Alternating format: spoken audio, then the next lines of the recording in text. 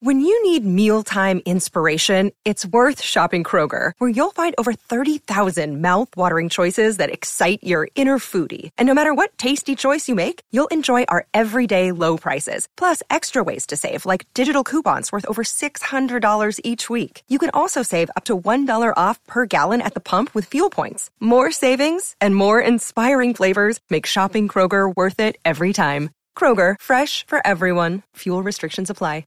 Another day is here, and you're ready for it. What to wear? Check. Breakfast, lunch, and dinner? Check. Planning for what's next and how to save for it? That's where Bank of America can help. For your financial to-dos, Bank of America has experts ready to help get you closer to your goals. Get started at one of our local financial centers or 24/7 in our mobile banking app. Find a location near you at bankofamerica.com/talktous. What would you like the power to do? Mobile banking requires downloading the app and is only available for select devices. Message and data rates may apply. Bank of America N.A., member FDIC. It's the Purple Pants. It's the Purple Pants. It's the Purple Pants podcast. You better get your headphones and listen up quick. Woo. It's the Purple Pants podcast. You better listen in public, might make your stomach hurt. Woo. It's the Purple Pants podcast. You're trying to unwind. You better get that box wine. It's the Purple Pants podcast. You're trying to get your snack. You better hurry right back, though. It's the Purple Pants. It's the Purple Pants. Hello and welcome to the Purple Pants Podcast, episode 135, Shan Stan Podcast. I serve as your humble and oh so gracious host, Bryce Isaiah, and I thank you for tuning in this week. Your baby boy is excited. So welcome all of our first time listeners. Welcome the Purple Pants Posse. What it do? Oh, what's up? If you guys have not already, please make sure you subscribe to the Purple Pants Podcast. We are available on Apple Podcasts, Spotify Podcasts, Google Podcasts, wherever it is that you get a podcast from. We are there. Hit the subscribe button, write a review, and give your baby boy some 5 stars. You also can follow along on my YouTube channel, Bryce Isaiah, for exclusive videos, okay, like the one we talking about today on the podcast. Last week, we had the baby boy that is Xander, okay? And the interviews went crazy. The people was like, Zaddy, Zaddy, Zaddy. And I am really excited for the continuation of the Survivor News postseason deep dives. So I had to call up Wendeezy, had to call up the baby boy Jack and say, listen, we got to do another one. And so I'm really excited to have in my opinion, the voice of season 41, because ain't nobody had more confessionals than this queen. The Queen Chantel Smith is here with us this week, and we break down everything from season 41. Okay, it's a juicy interview, and I'm so excited. Listen, Shan. Okay, she talking that talk. Okay, so listen, any question that we have, she answers. So I'm really excited. So I know y'all like, okay, baby boy, shut up. Let's get to the podcast. Oh, well, listen, I'm just excited. So listen, let's get to the meat and potatoes. The meat and potatoes. It's a man who, it's a man you. Meat and potatoes like we cooking up a great stew. It's a man who, it's a man you.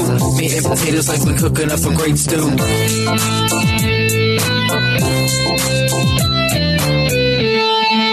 And keeping the menu rolling, your baby boy is smiling ear to ear for like a multitude of reasons. If you are watching on the Bryce Isaiah YouTube, go ahead and hit the subscribe button, give this video a thumbs up, and you can see I got my LaMelo jersey on. Okay. Oh, I just met LaMelo, but listen, that energy is gone, and I am so excited to be back recording the Purple Pants Podcast, the Survivor News edition. Okay, the postseason 41. Okay.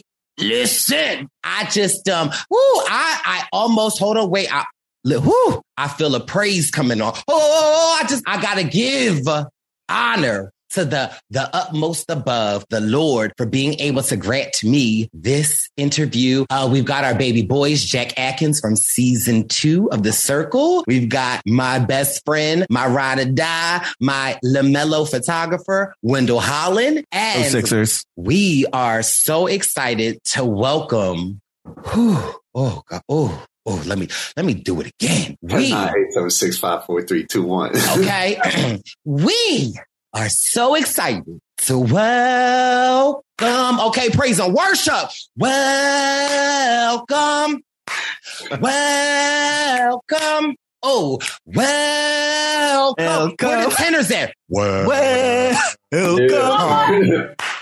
Well, okay. To listen. Not the Purple Pants podcast, but the Shan Stan podcast. We welcome Chantel Smith. Hello, Shan, and welcome to the Shan Stan podcast. I love to hear it. We love to hear it. I'm so happy to be here. You know, I stand you all, most of y'all on this podcast. Oh. Not already. Come on. Damn, already. We can take it.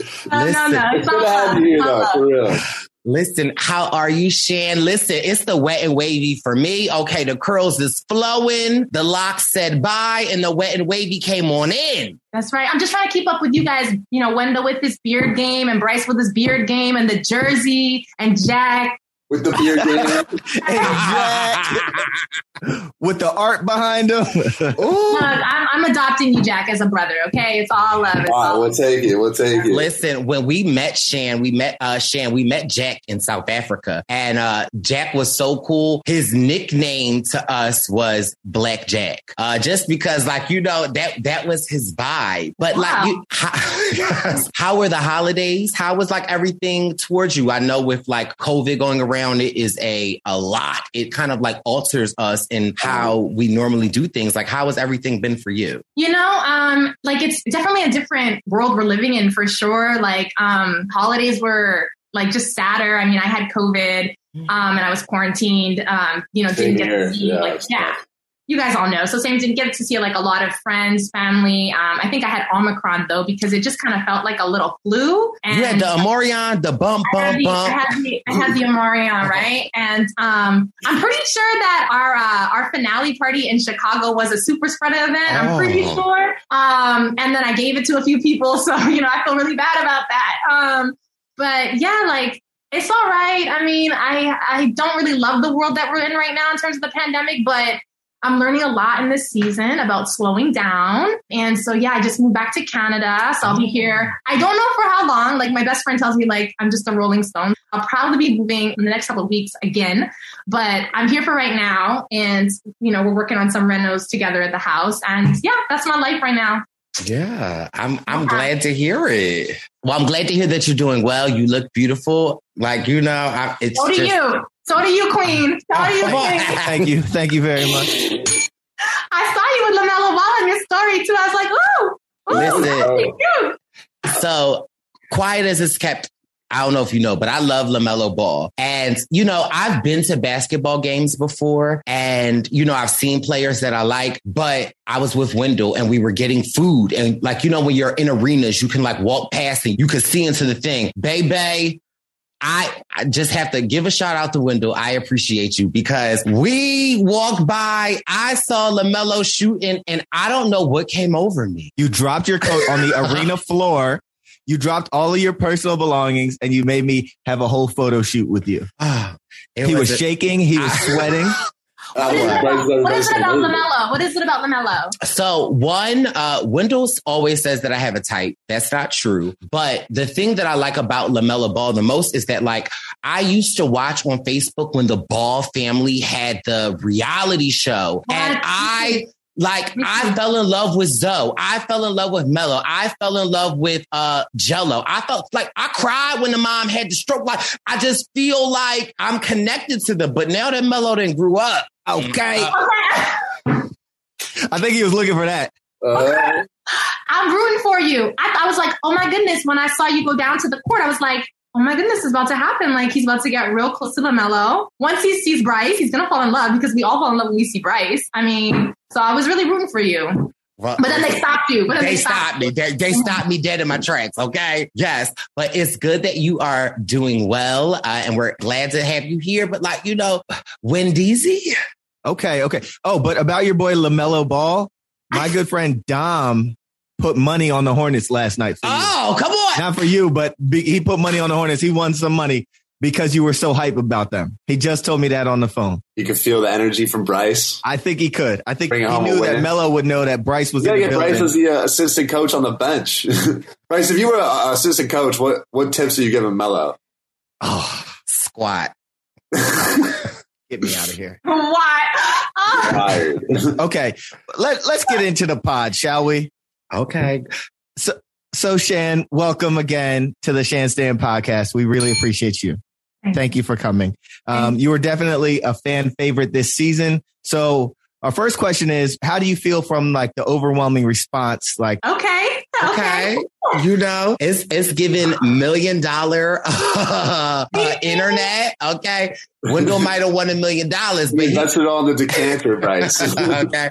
Listen, you know, you were a fan favorite this season, Shan, and we've called this the Shan Stan podcast for quite a while. Like, how do you feel about the response that you've gotten from like playing Survivor? Yeah, I mean, I think it was like, I was definitely very surprised. I was definitely surprised at how much screen time I got. To be completely honest with you, I wasn't anticipating that experience. I wasn't anticipating getting that much screen time. And I don't mean to sound arrogant in any way. I felt like I was on the screen a lot of the time. I think you had the most confessionals of the season, right? Yeah. Yeah.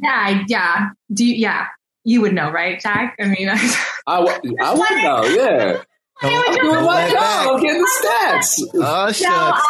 But no, it was a better roast than that. I know. No.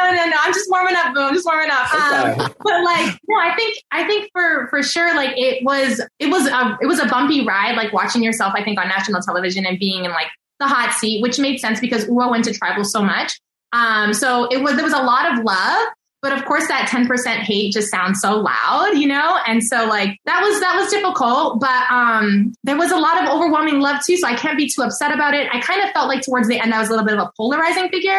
But other than that, like, yeah, like it was good. And honestly, there was so much love and support from the Survivor community. And obviously the Shan Stan podcast, like I tuned in and I listened to all the trash talk from Jack and all the love from Bryce and Wendell. So I'm ready, you know, for Jack's hard questions. I'm braced, you know, but it was good. Like being on Survivor was a dream come true. Yeah, I love that. And the one thing that where I feel like you and I connected was that I have an alter ego. His name is Spicy Brycey, and he tends to rear his ugly head a lot. When people come for me, it's like, listen, I got time. And I felt like Shan, to the trolls or to the people that was coming for you, baby, them Twitter fingers was okay. Listen. She was ready. We love a messy queen, right? We love a messy queen. But yeah, like, you know, okay, let me just say, like, in the last, people think that I've been on Instagram and Twitter for like forever. And I really haven't. It's been maybe a year and a half that I've been like on it and taking it seriously. And so I learned the hard way, you know, for sure about Twitter. And I think Instagram, like just how quickly things move in terms of comments and like screenshots and everything. Like people are circling back to me before I knew there was a response. Like I think it was Jessica Lewis. I had said something like, oh, all white faces on her like thing, which I still stand by because that was like a trash post of hers. But like, I just was so amazed at how quickly like the screenshots got back to me. And like, I was like, I haven't been on Twitter for the last like maybe 18 hours. And so let me check back in and go see. And so, yeah, I really learned very quickly, like, okay, everyone sees a tweet. Okay. Everyone sees a post. Everyone sees a thing. So, yeah, it was definitely messy. And I've learned a lot from that season of being messy. So maybe not so messy in the future, but maybe, I don't know. In your defense, she did post all white faces and there were a lot of faces at Tribal that night. Like I was watching like the reactions. I'm like, man, she could have posted a lot. Yeah. But in her defense, Jessica is like, she's a good friend. So I believe that for sure. I'm very. Twitter's a crazy space though, for sure. I'm not on Twitter a whole lot, but I will say as you know, after effect of being a big presence on the season, obviously, you know, when it's airing, you're going to meet a lot of people and have a lot of interactions with fans. Did you have any like crazy good interactions, crazy bad interactions? Like what was that like? All of a sudden the season's out and people are coming up and recognizing you. Yeah, that was like super weird because I think there was like, I went bowling, I went to Chicago, I went to a few different places, and everywhere that I went, I was stopped by somebody. So I didn't realize that like that was an actual like, it just didn't occur to me that that'd be an actual thing that would happen. But at supermarkets, like, put your cameras away. Bryce taking pictures of you right now.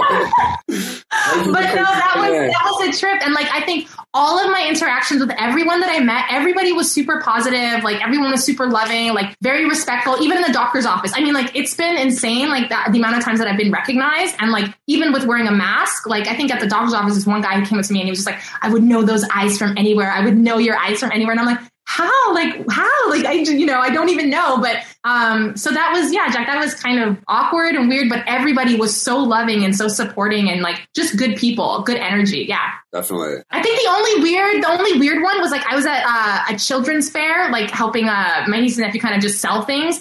And there was one lady who came up to me and she was like, "You're Shan from Survivor." And I was like, yeah. She's like, "I was watching on TV last night." I was like, "Okay, cool." She's like, "Good game." She's like, "You got a little bossy towards the end." But that was like, I can't be mad at that. So I can't be mad at that because I was. So. I feel you. And I feel like with Survivor compared to The Circle is like, The Circle is like a pop culture thing, but Survivor has like fans. They ride or die for the show. And someone actually had same thing, like 99% of interactions good. One time I met this girl, and I was like with Courtney from the show, and she's like, "Oh, I loved you, Courtney." And then she turns to me and she's like, "I didn't like you." And I was like, "Why you gotta tell me that? Just don't talk to me then." I don't know. I'm sorry. But then you know what? It makes us stronger, right? Yeah, it's just like a funny story, honestly. And there's so many good people to meet, of course. Yeah, and speaking of The Circle and Survivor, Shan, how long have you been a fan of Survivor? Yeah, I mean, I've been watching, I want to say since I was like 10 or 11 years old. I think that's when Wendell was on this show. Okay. Okay. Everyone's getting roasted at least. Listen. All right. Nobody's safe. All right, Shan. Say no more. I'm kidding. Say no more. But I got love for Bryce here. Okay. So I think since I was 10 or 11, I was in the foster care system for a while. So that was the only channel we had in our household. And so I just kind of kick it and watch it there. So I've been a fan since I was 11. I wasn't even trying to get on the show, just really loved watching it. And it was my mom when she was sick with cancer. She was in the hospital. And she was the one who kind of gave me the nudge to apply. So it's been a big dream, to just like a new recent dream to be a part of it. I only applied in 2020, so only once. And I couldn't believe that I got a call back. So I think BIPOC worked in my favor. I don't know, or maybe it was a good casting, video. I don't know, but Jesse called, so it was great. Either right way, to the top. Right. We excited. At the start of the game, we get to see you on the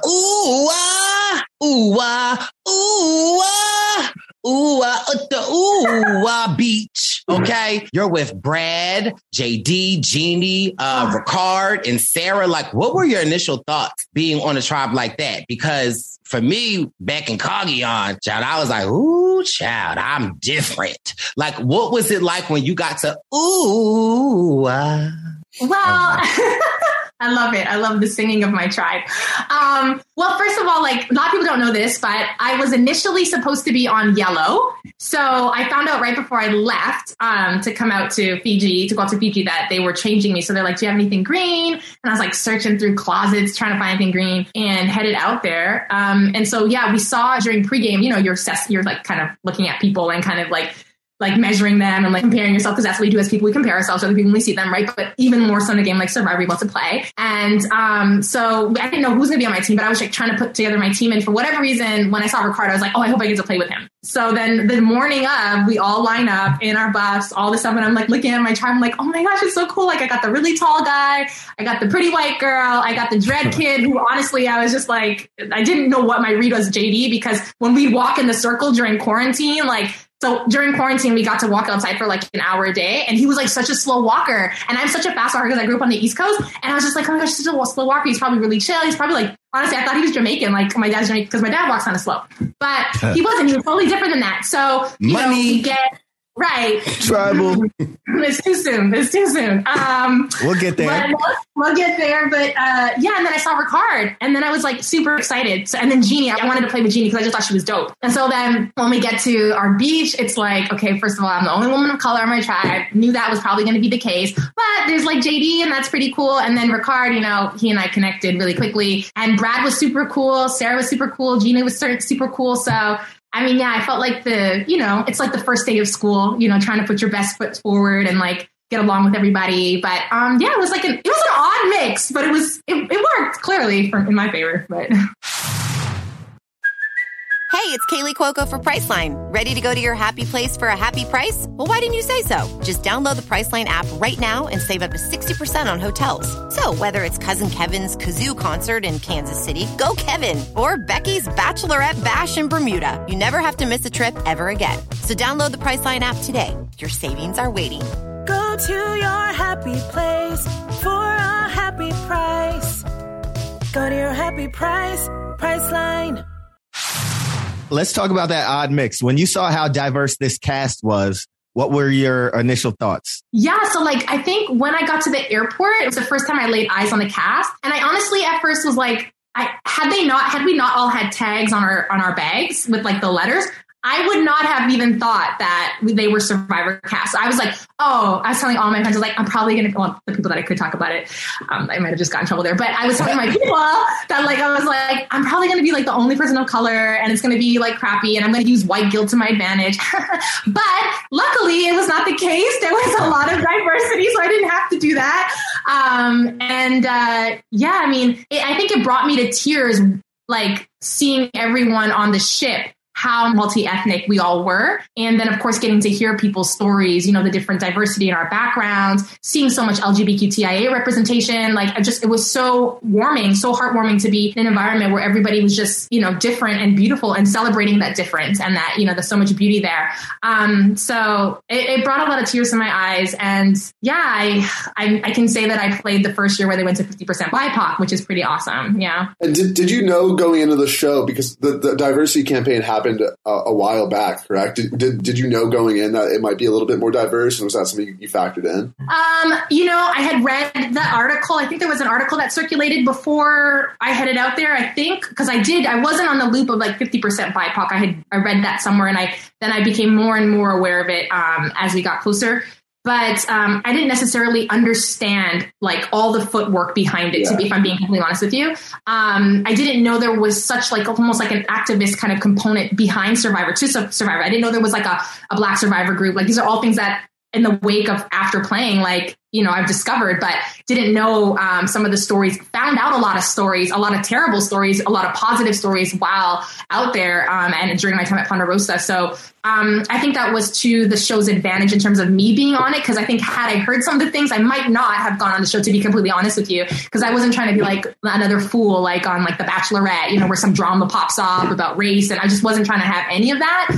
So I think it was like, yeah, I heard about BIPOC, but that's all I knew, and I didn't know like the kind of the push behind it and all the people that have marched and walked so we could run, so that I could fly. Like, didn't know any of that, you know. Shout out to Bryce and Wendell for that. Yes, shout out to Bryce and Wendell for that. Jack, what did you do? Damn. I mean, get him. You know, I support being an ally is important, Shan. Okay, Jack. All right, Jack. You got it together. You got it together. But with that being said, let's get into a little bit of the gameplay. Right away, you hit the beach, and I'll give you a world of credit here. You played a dominating pre-merge game where you were calling pretty much every shot. You and Ricard had a great duo, basically just ran through the tribe. But you definitely were a shot caller pre-merge, post-merge. Was that sort of your strategy going in? Is that something you would want to do again, or what kind of things would you tweak in that sort of strategy? Such a good question. Like, I think it's really weird because, like, so can I give you just a little backstory? Like, during pregame, you know, you meet with the producers before the game starts, and I was like really tripping a lot about just kind of like having MS and like being out there and really worried. Like, I really was like, girl, do not be that clown that gets like medevaced out. Like, don't be the first Canadian that's medevaced because you got a flare up. Like, and I was really worried. And so like the producers come in, and it was like my worst day. That happened to be my worst day out there. And I go in front of them, you know, I'm the first one up to do my interview with them. And I cried for 15 minutes straight in front of the producers. I could not get my words together. Joe Leah had to come up, ask me if I want a tissue. Like, he just stood beside me, kind of held me. He's like, is it because we're not wearing masks? Because I couldn't even get words out. So then I just like, I'm just going to leave. And so then I just pieced out. I didn't ask a single question. And then I met with the psychologist, and I was like, I think I want to go home. Like, I don't know if I can do this. I ended up meeting with Matt and Jaff. And I was like, you know, again, very shell shocked. And they're like, where's the girl we interviewed? Like, where's the girl through casting? And I was like, I don't know. And then Jeff's like, here's the deal. Like, you can cry all you want now. He's like, but when you get on that beach, like, you rip your shirt open. Weird that he said that, but you rip your shirt open and you go, like, you show that S on your chest and you become like Wonder Woman, basically, right? That's what he was basically saying. And that was a really good word picture for me. And I kind of just stuck with me. So then when I got on the beach, I'm like, Shan, you'll probably never do this again. Like, you know, it doesn't happen twice for many people. Like, just give it all you've got. Like, just kill this game the way like you kill in life. Like, just play, just be yourself and play. And like, I had an Eminem track running in my head. Like, and I was just like, you know, what is the track? You only get one. Lose yourself. There you go. In the moment. What, in the moment. There you go. How it go, Jack? It's super good, right? Gotta never let it go. You only get what? Knees arms are heavy. The vomit out his sweat already. Mom spaghetti. Nervous. But in the surface, he looks calm and ready to drop bombs. Spaghetti. He wrote down the whole crowd goes so loud. He opened his mouth. The word's choking out. He's choking out. That's it. That's it. That was running through my head. You got a couple songs up there going on. Right. Shout out to Mom Spaghetti in Detroit. But yeah, like, so then when I got on the beach, I was really scared. I was like, maybe no one will want to talk to me or connect with me because once they hear I wasn't going to lie about my occupation because that's just weird. But I was just like, I'll just be honest. But I know that when people hear you're a pastor, especially people in the queer community, you know, it can just feel like real, like there's just a lot of church hurt that comes up. And I just didn't want people to think that I wasn't affirming, that I wasn't. So really, when I got to the beach the first couple of days, I was really just concerned with making sure people knew that they felt safe around me as just a person, right? And that I wouldn't be judging them for their life or their lifestyle decisions. And that was just like a real genuine, like kind of my experience opening up, like the first couple of days of just getting to know Jeannie and Ricard and Brad and JD and just hearing their stories and where they came from. So I didn't anticipate being a shot caller. That's not why I wasn't intending to be that, you know, but I just like, I'm just going to give it all that I have. Yeah. And then eventually I realized that like not a lot of people were very super strategic. And so then I was like, oh, like, what if I just kind of like, just like lean into it. Yeah. Cause no one's taking the reins. So I was like, all right. So then I just kind of leaned into that and I didn't realize I was calling the shots, until later on. But yeah, I wouldn't say that was my strategy going into the game. I just knew that I wanted to play the game the way that I am in real life. And the way that I live my life is I make connections and I kind of just, I go deep with people. And that's the only tool that I had in my toolbox. I wasn't a comp beast, you know what I mean? But like I was good with people. So yeah, gotcha. Yeah. And so, they say hindsight is always 20/20, or they say, shut up because you Monday morning quarterbacking. I am just like, I want to know, like, in hindsight, is there anyone in that like original tribe that you would have like helped advance over another person that you helped advance or like formed an alliance with? Yeah. So like, would I have taken Jeannie instead of Ricard kind of thing, right? I mean... Let's hear it. That's a great question. It's hard. I mean, I keep going back to this question because people keep asking me, and I've seen things on Twitter and on Instagram like this was the wrong move. But I don't know. I think you can only work with the cards that you're dealt, right? And like I knew Jeannie. I knew Jeannie's like, I love that girl. Like she will be in my wedding. Like I love her. Like there's probably no one I love like Jeannie from that season other than Liana. Like that in that intensity, right? But Jeannie was like super, super honest, like incredibly honest. And like her heart was on her sleeve more so than me, way more so than me. Right. And I remember the first blindside was Sarah, and Jeannie went and told Sarah the plan because Sarah cried in her face. And I was like, Jeannie, just because she cries in her face, I mean, you got to tell her everything. Like, we are playing a game for $1 million. She's like, I'm so sorry, Shan, but I wanted to give her best shot. I told her, roll her shot in the dark. I'm like, oh my gosh, like there's only 5 people. The votes matter here, right? So then I just stored. And then she told us about the idol. And then like, there was just so many moments that I was like, if I take Jeannie to the merge, like there's a chance that she could blow up my spot, like just because she's so honest. Yeah. Whereas Ricard and I we strategized really, really well together, and we fought way more than people saw, and we laughed way more than people saw. And we did crazy, intimate, funny things like that people would never see. Right. But like, we were very tight. And like, I just knew that he would be kind of like an easier person to strategize with. And I wanted to dominate at the merge with somebody.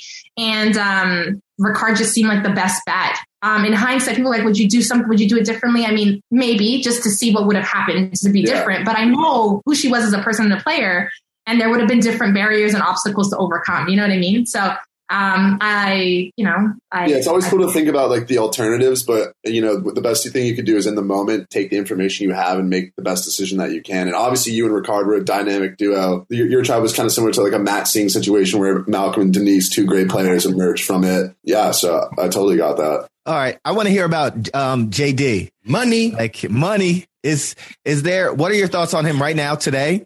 And also, is there any world, I guess, in hindsight, where you would have been able to get on the same page with JD and y'all would have been able to make things happen? So the thing with JD is that, like, I actually, of course, being another Black man on the tribe, like, my whole thing was I was never going to vote at anybody Black. I just wasn't. Not with 2020 in hindsight. Like, I was just not going to do it. But then Yasa went to tribal and they voted out Abraham. So I was like, oh, okay, there goes that. So I guess it's not what I wanted it to be. So then, JD and I got really close. He struggled with people because he was such a super fan that he rubbed a lot of the people on our tribe kind of the wrong way because he just knew so much and he kind of talked a lot, which it's not bad because when you're out there, you don't have anything to do. It's good entertainment, and he does killer impressions. Like there's nobody that does impressions like JD, like nobody, which is a good and a bad thing. But he was like, my little kid brother out there. Honestly, I had a lot of love for him. And I think Jeannie wanted to get rid of JD and Ricard wanted to get rid of JD, and Ricard and JD just like oil and water, like those two just did not mix. And there was one day in particular where I was running like to and fro between them, back and forth, like honestly having like 15-minute conversations with both of them, trying to get them to cool off because they did not get along, and they just could not trust each other. And I really wanted us to be like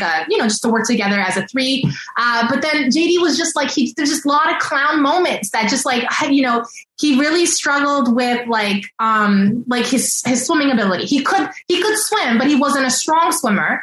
And there were a lot of moments where that showed up in the challenges, and then he would kind of lie about it.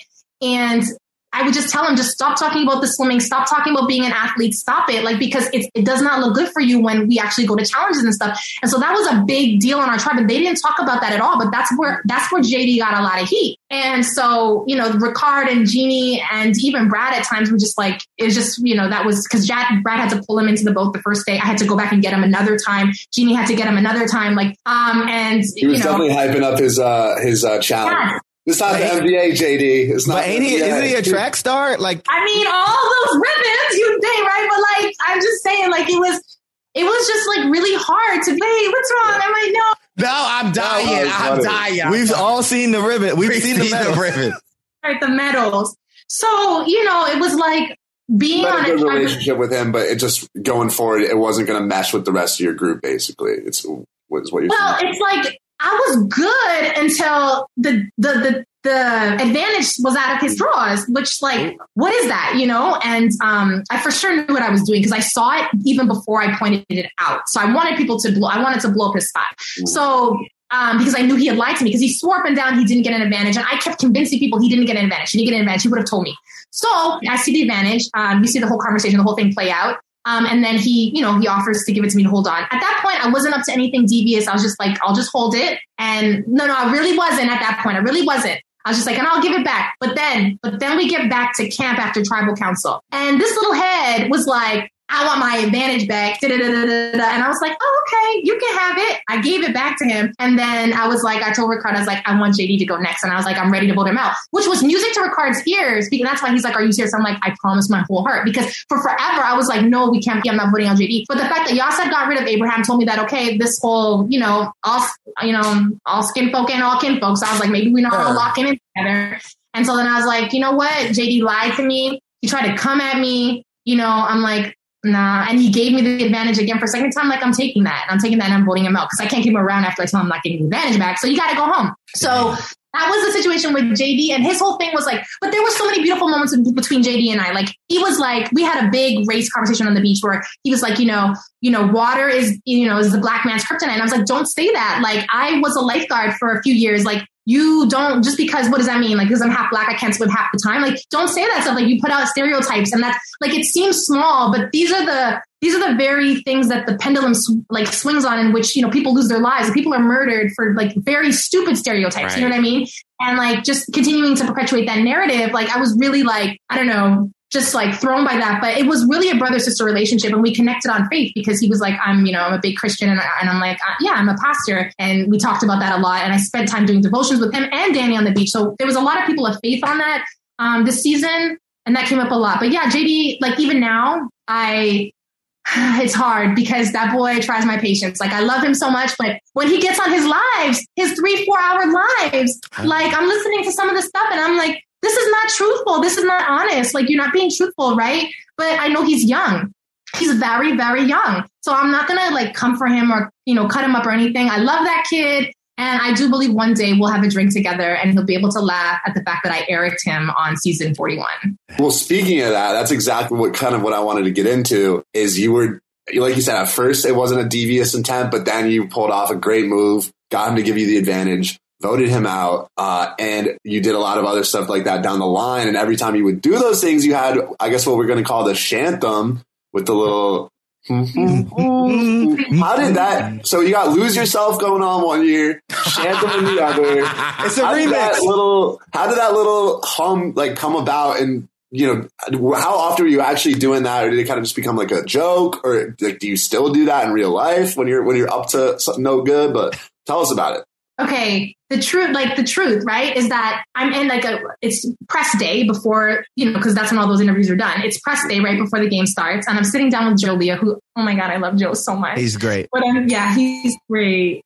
Ding, yeah. Like he's so incredible. And so I'm sitting down talking to him and I'm about to close out my little press interview with him, right? And then he says to me, he's like, do you have any like weird quirks like that you do that nobody knows about? And I was like, no, weird quirks. Like, no, I'm Shan. Like, I don't have weird. And he was like, is there anything funny? And I was like, my best friend told me specifically when I left for Tabitha, she told me, she said, so you should tell them about this thing that you do. And I was like, what thing that I do? She's like, the thing that you do, you hum when you're up to like no good. I'm like, I don't hum when I'm up to no good. She's like, you do. And then she did it for me. And I was like, oh my God, I totally do that. But why do I do that? She's like, I don't know. It's like whenever you're upset or you're thinking or you're doing something, you're humming the song. And I'm like, okay. So then I told you, I was like, well, my best friend said like, it was so whack. Like I was literally on my way out of the interview. Like I stood up. Like I was like, my best friend said that I do this one thing. He's like, sit back down. And I was like, okay.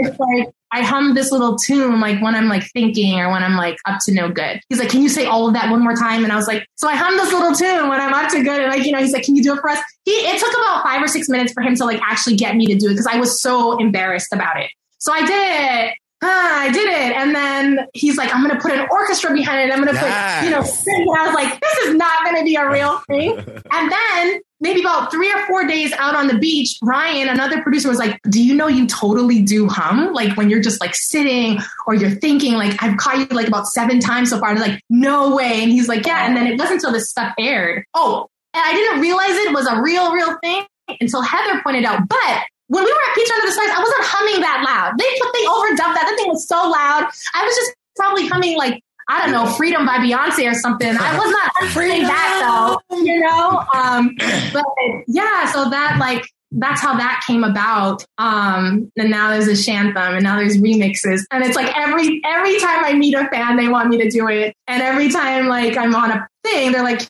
can you sing it? So please don't make me. No, we won't make you do it. But I do. We'll do a cover for you. I do need a little twerk one, like a little. Okay,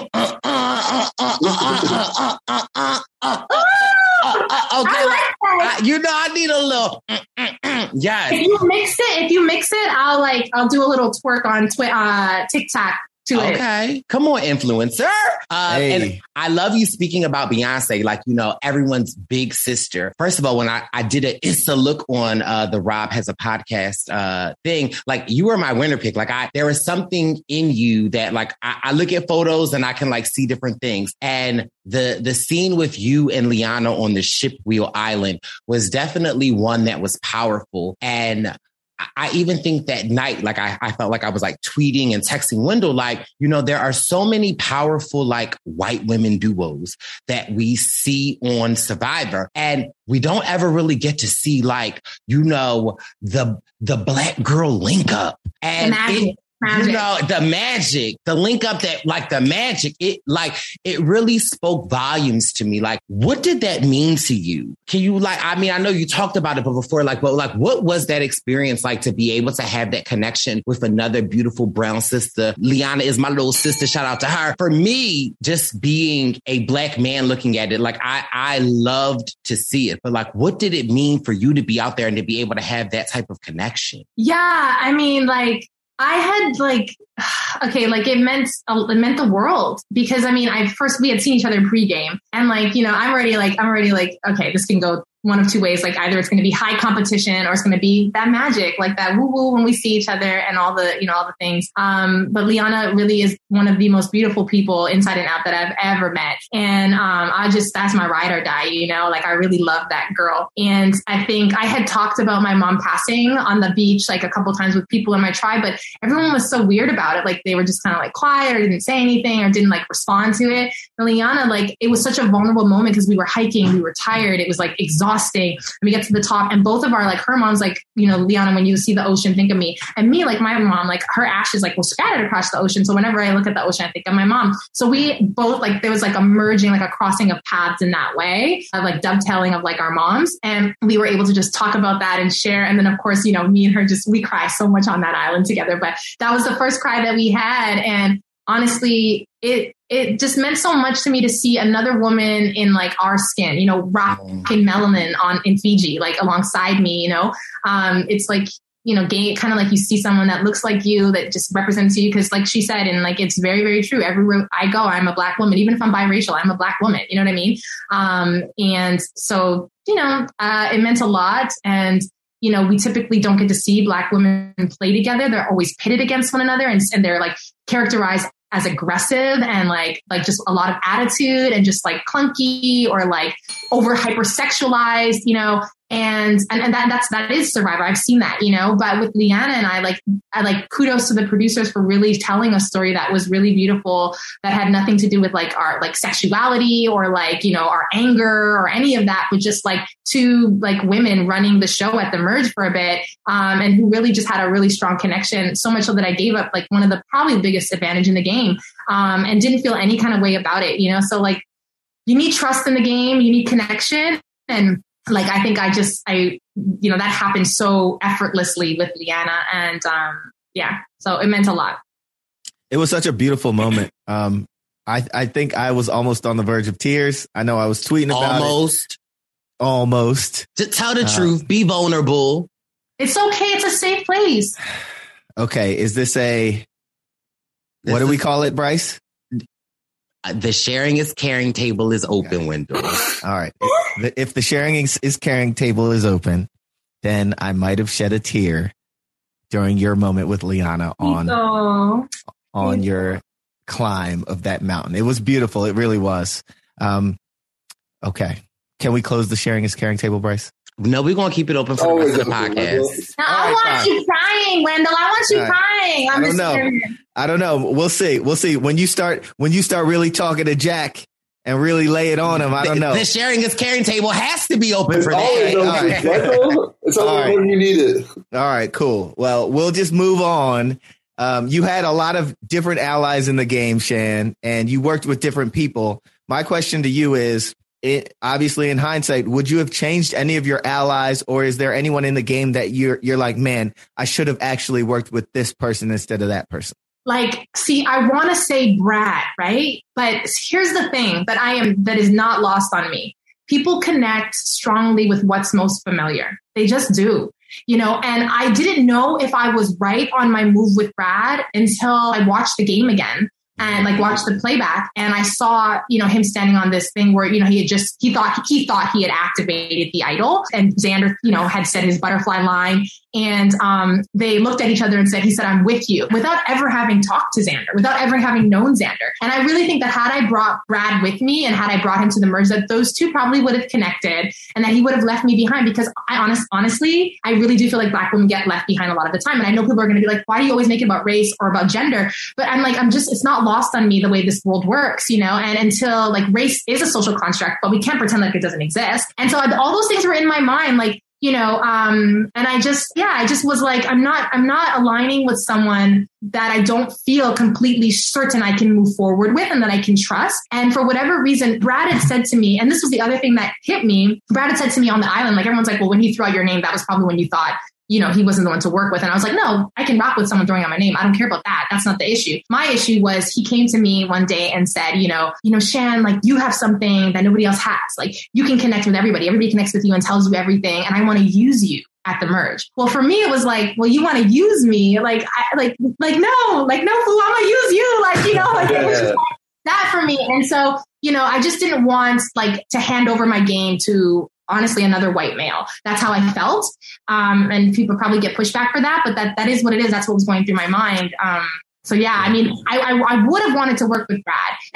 I don't know. I was just counting the numbers on the other side. And Heather was over there. And then you had Xander and you had Tip, you had Evie. And I was like, there's some that could possibly, the Caucasian connection. Yeah, no, but it's true though. People of color always it out first. I think Brad is literally like an older version of Xander in a way. So I fully could agree with you that I could see Brad and Xander. And they would have ran it. Yeah. And they would have ran it. They would have ran the merge. And so it's like, no, I'm going to steer what the dominant alliance is going to be. And for once, it's going to be people of color.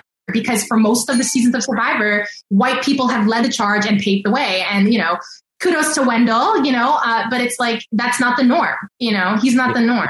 He's an exception to the rule, 1,000%. And you telling that story of Brad saying that to Xander, it really is so surprising how Survivor moments can just come back to you. And for me, on Cagayan, when we were filming the intro and the beauty tribe was in the boat and Jeremiah and LJ were behind, I was sitting to the left. And I will never forget, we were always instructed not to talk, whatever. So, me, I'm following the rules. I'm and I will never forget, I turn around and I see LJ and Jeremiah shake hands. And for me, I just, and again, it is what it is. Cagayan is what it is. I got voted out. But I just always I just think what you say rings true. Those two white men connected on being white men. And I never did anything to LJ. I never did anything to Jeremiah, but give them my trust. But it was they didn't connect with me. And so for me, just what you just said, truly, it is a real thing on Survivor, and which is why I think the BIPOC and the 50% diversity really makes a difference in moving forward because it puts everyone at an even playing field. So I'm sorry that just came up in my spirit. So it's real. I totally agree with that, Bryce. Yeah, definitely. And moving forward, you're talking about how pre-merge you were thinking about those relationships, how they could form down the line between, people on your tribe, people on other tribes. Obviously going in the merge. At that point, you only knew Ricard, you knew Leon a little bit from the summit. Of the other players that you linked up with, who are some people that you got along with, some people you wanted to work with, some people you were surprised by. Give us kind of your first impressions of a lot of that merged group. I think for sure. I really enjoyed Tiffany, right off the bat, until I didn't, I love her, but it was there was a moment where I was she's a little too, she's too much, she's got such a strong ability to connect with people, and I want to be that person, but I really rock with Tiffany on the island up there.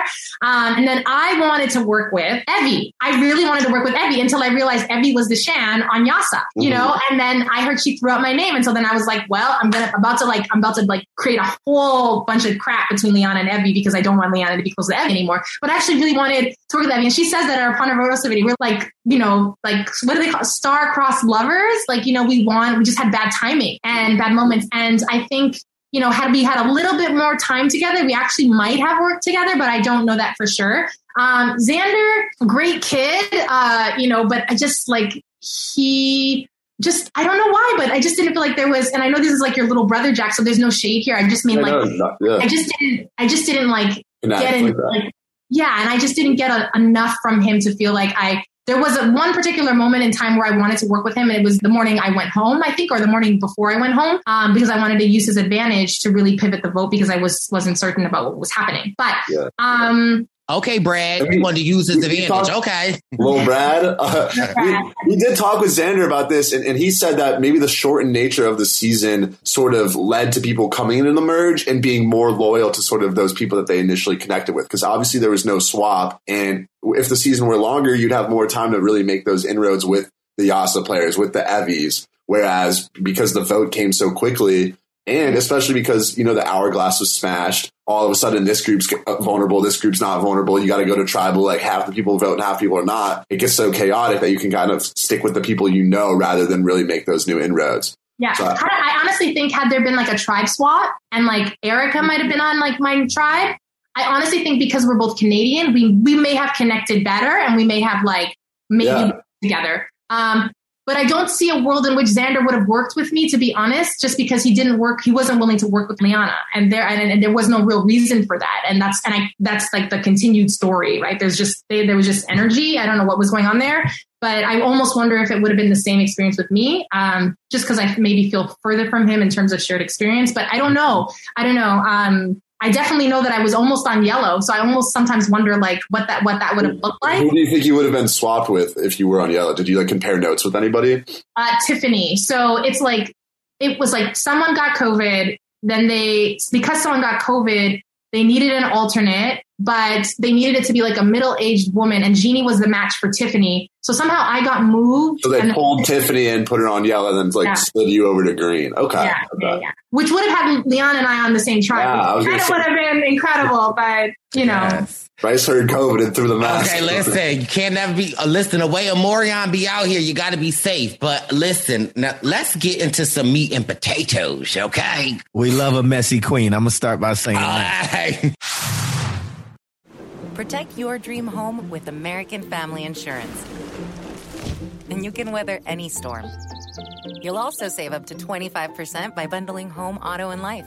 American Family Insurance. Get a quote. Find an agent at amfam.com. Products not available in every state. Discounts may not apply to all coverages on an auto or home policy. Discounts do not apply to life insurance policies. Visit amfam.com to learn how discounts may apply to you. American Family Mutual Insurance Company, SI, and its operating companies, American Family Life Insurance Company, 6000 American Parkway, Madison, Wisconsin.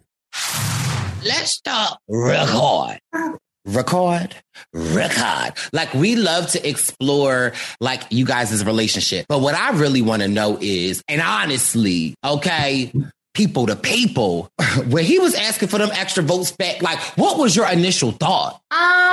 When he was asking for the extra vote back, what do you mean? When he was holding that vote. When he was holding it hostage. Well, so when he was holding, okay, so we come back from tribal council, right? Of course, I just want to say this. Okay. My thing was like, I took the risk to get the idol. You didn't take the risk to get the idol. You know what I'm saying? And then I handed you the extra vote. With like, you give it back to me. But like, if you really wanted the idol, then you should have pulled the idol and lost your vote. It's like that. You didn't want. Okay, girl.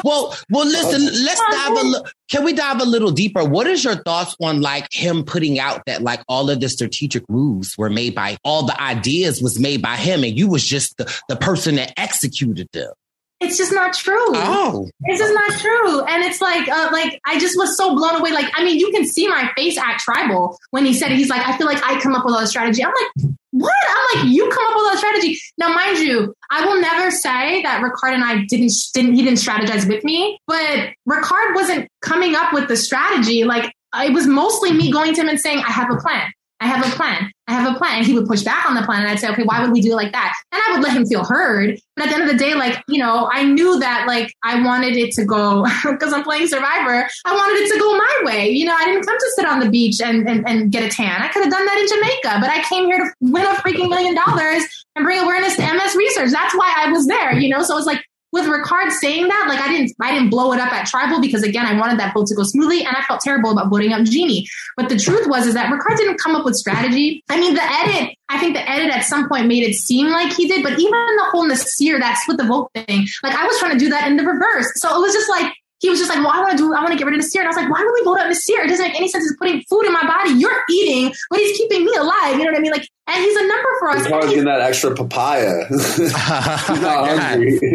No, so like, I just want to be like, I want to be fair. And I want to say like Ricard and I strategized together and we were a dynamic duo. But like, I was so frustrated at times where I felt like he was trying to take credit for a lot of the moves that I was pulling off and that I came up with. You know what I mean? And it was frustrating for him to kind of just always make it sound like he wasn't getting enough. And I'm like, if you want the credit for the moves, then do the moves. Like, you know what I mean? Don't make up this story about how you come up with something and I close it. Like, okay, so you over there thinking of stuff, so then do what you're thinking of. Like, but that wasn't the case. We were thinking together, and I was pushing a lot of the strategy. So I mean, I just really wasn't feeling the whole idea of, but I didn't want to ever drag him, you know. So I didn't want to ever drag him up, you know, up until recently. But like, wait a minute. Well, while we here, okay. Listen, I got one more question. Then we gonna get there. Do you think that people want to know, as a Survivor player, maybe not like, let's not like, I'm gonna give you an alter ego. Your alter ego name is Roberta. Now, being Roberta currently, looking at the game, do you feel like when Ricard struck against you, do you feel like that was like the right time? Or do you feel like for his gameplay, when he decided to pull the trigger? You know, I really don't think it was good for, I mean, everyone thinks they're doing what's good for their game, right? Mm-hmm. But Ricard's biggest concern was, if I go with you, Shan, and the All Black Alliance, I'm going to get 5. I'm going to get 5. I'm going to get 5th place. And I had said to him, but if you think about it, because we talked about this, you know, I said, but if you think about it, if you go with them other heads, like, I'm like, Ricard, they're not me. They're not carrying you. They're not carrying you. I'm like, you're going to land with 5 as well. And it happened. It happened exactly like that. So it's like, what I wish Ricard had done is just like stuck with it, because he could see the writing on the wall that, you know, there was no way I was taking Deshawn to a final 2 or a final 3. I just wasn't, you know. It would have been Danny and Liana or Liana and Ricard, but it was never going to be me and Deshawn. And so it was like, there was more strategy in him and more strategy to be doing. And I think he just got frightened because he saw the amount of influence that I had. But had he just stuck with me and the All Black Alliance a little longer, he might have been able to get further in the game. I think he would have been sitting in the final 3 had he just waited a little longer. But I mean, he thought he was doing the best thing for his game. You know, obviously it wasn't the best thing for my game. But, you know, I really wasn't.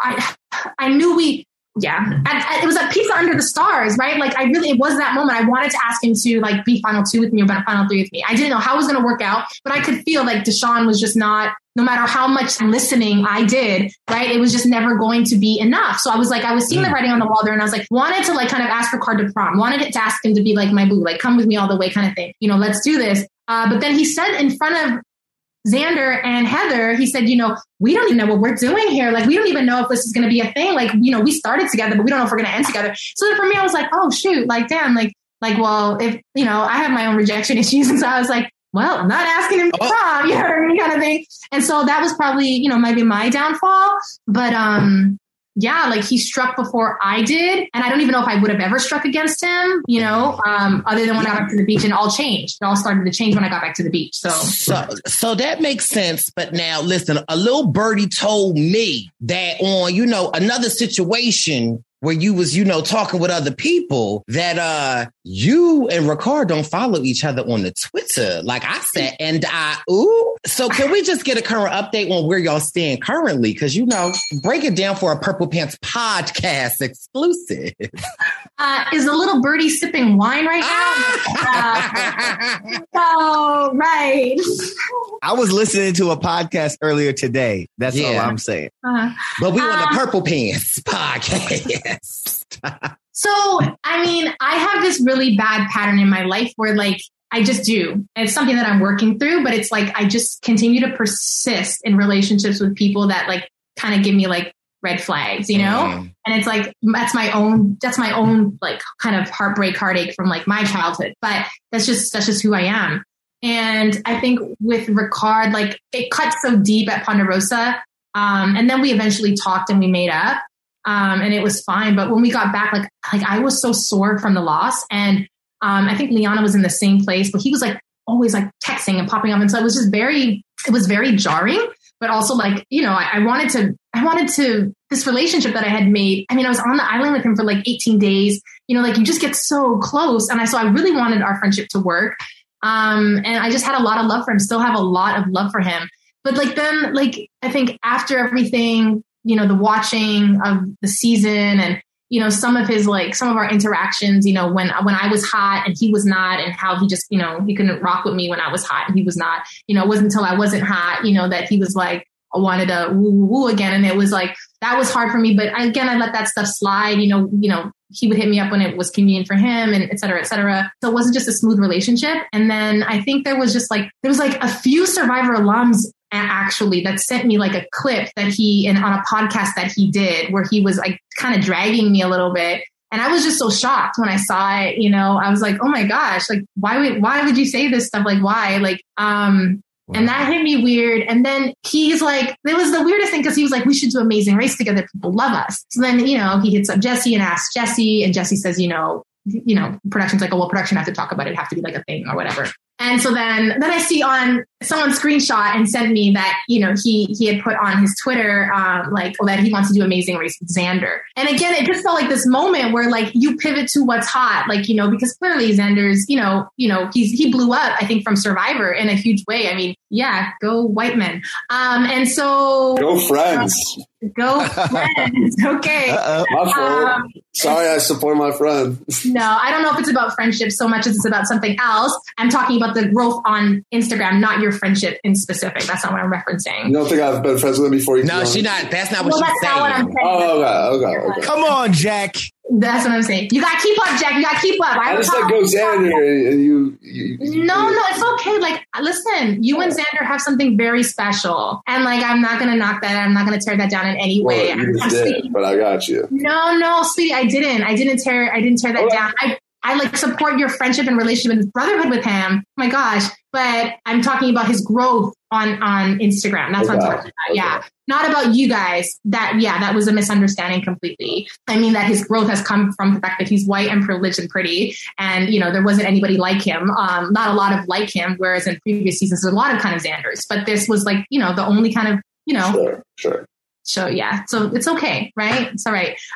So yeah, like with the Ricard thing, like he wanted to do Amazing Race with Xander, which was just weird because the tune he was singing before was, was shit. So that just hit me the wrong way, and so I just didn't want to be triggered by his like tweets and like his like posts. So I was just like, you know what, this is just not for me, and I'm not someone who pretends really well, I'm like, if I don't really fuck with you, then I don't really fuck with you, and so I just kind of left it alone. But yeah, that's the tea. I don't know if it's tea, but I do have a text to respond to from him because I know he heard Lauren's podcast, and so I need to hit him up and explain. But he knows, and so I don't like these games, but yeah. Yeah, I don't think he responded to my text either. Jack, honestly, no shade. I got you. Okay. All right. Yeah. But I feel if that's the situation with Ricard, like you can't get along with everyone all the time. I feel the same way with certain people, and you just gotta protect your peace and do your thing. Yeah, I'm with that too, because it's hard for me to be fake. And for me, I always feel like I am a loving and giving type of friend, no matter what your like status is, no matter anything. Like I'm a giver, and I always feel that like sometimes I feel like people challenge that, and it's like there is no competition, there is no like I want to see everyone win, and so I receive that, and it's like if we're not friends, we're not friends. If you don't want to like what is it like? Because like I'm a lover. Yeah. But and it's like, you know these people for 18 days. I didn't know them since preschool. It wasn't like that, it is an intense experience. I'm able to like just see it for what it was and like kind of keep it as lightning in a bottle and just like leave that bottle behind. But like there is no there's no shade, there's no hate. He's not a terrible person. Right. I don't like my circle is just not, it doesn't involve like a lot of clout chasers. It just doesn't. And so that's neither does mine. Okay. Oh, well, all right. I appreciate you sharing, Shan. I have one question about your past. We saw glimpses of your past and the light, like what you've been through with your with MS. You talked about your mother. I know that you've had quite the journey in your short life. And my question is, how has this path of yours helped you on Survivor? Yeah, like I think in probably a big way. Like I think before I was a pastor, like I was just, I was living a very, very different life, that involved like just drugs and like gangs and like just violence and like, just a lot of stuff that, I think when people look at me now, they're like, I don't believe you kind of thing. But, there was a time where I was just like, I was homeless, I didn't have a lot, and so I think that part of me, like almost like a little bit of a hustler in me, like that was the part of me that was able to make really hard decisions and not really feel too, because I was like, this is a game, you know what I mean? Like, so I think the past for me was the part of me that really connected well with people, and maybe some of my life experience from before I was a pastor, but I think maybe the other stuff gave me more of the edge to be a little bit more ruthless and to just make the hard decisions. So I don't know that I would say that it even helped me in the game, but if it did, maybe that's the dichotomy, and that's the parallel that works. But yeah, I don't know. Does that make sense? Yeah. Yeah. Thank you. So quiet. No, because we're taking it in. I got something to ask. Shan, what vote out was most difficult for you?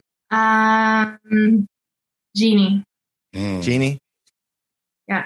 That was the vote out I cried.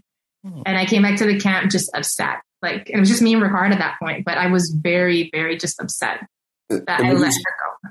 Would you say that's just almost all just because of the relationship you had with her? Or was it also tough just from like a strategic standpoint too? No, cause I really, you can see that challenge before we go to tribal council, that was I think first challenge that I wept at, like, because I just knew that one of us was going home, right? One out of the three. And I really just hoped that the three of us could move forward together as a trio. Like, I really, really wanted that.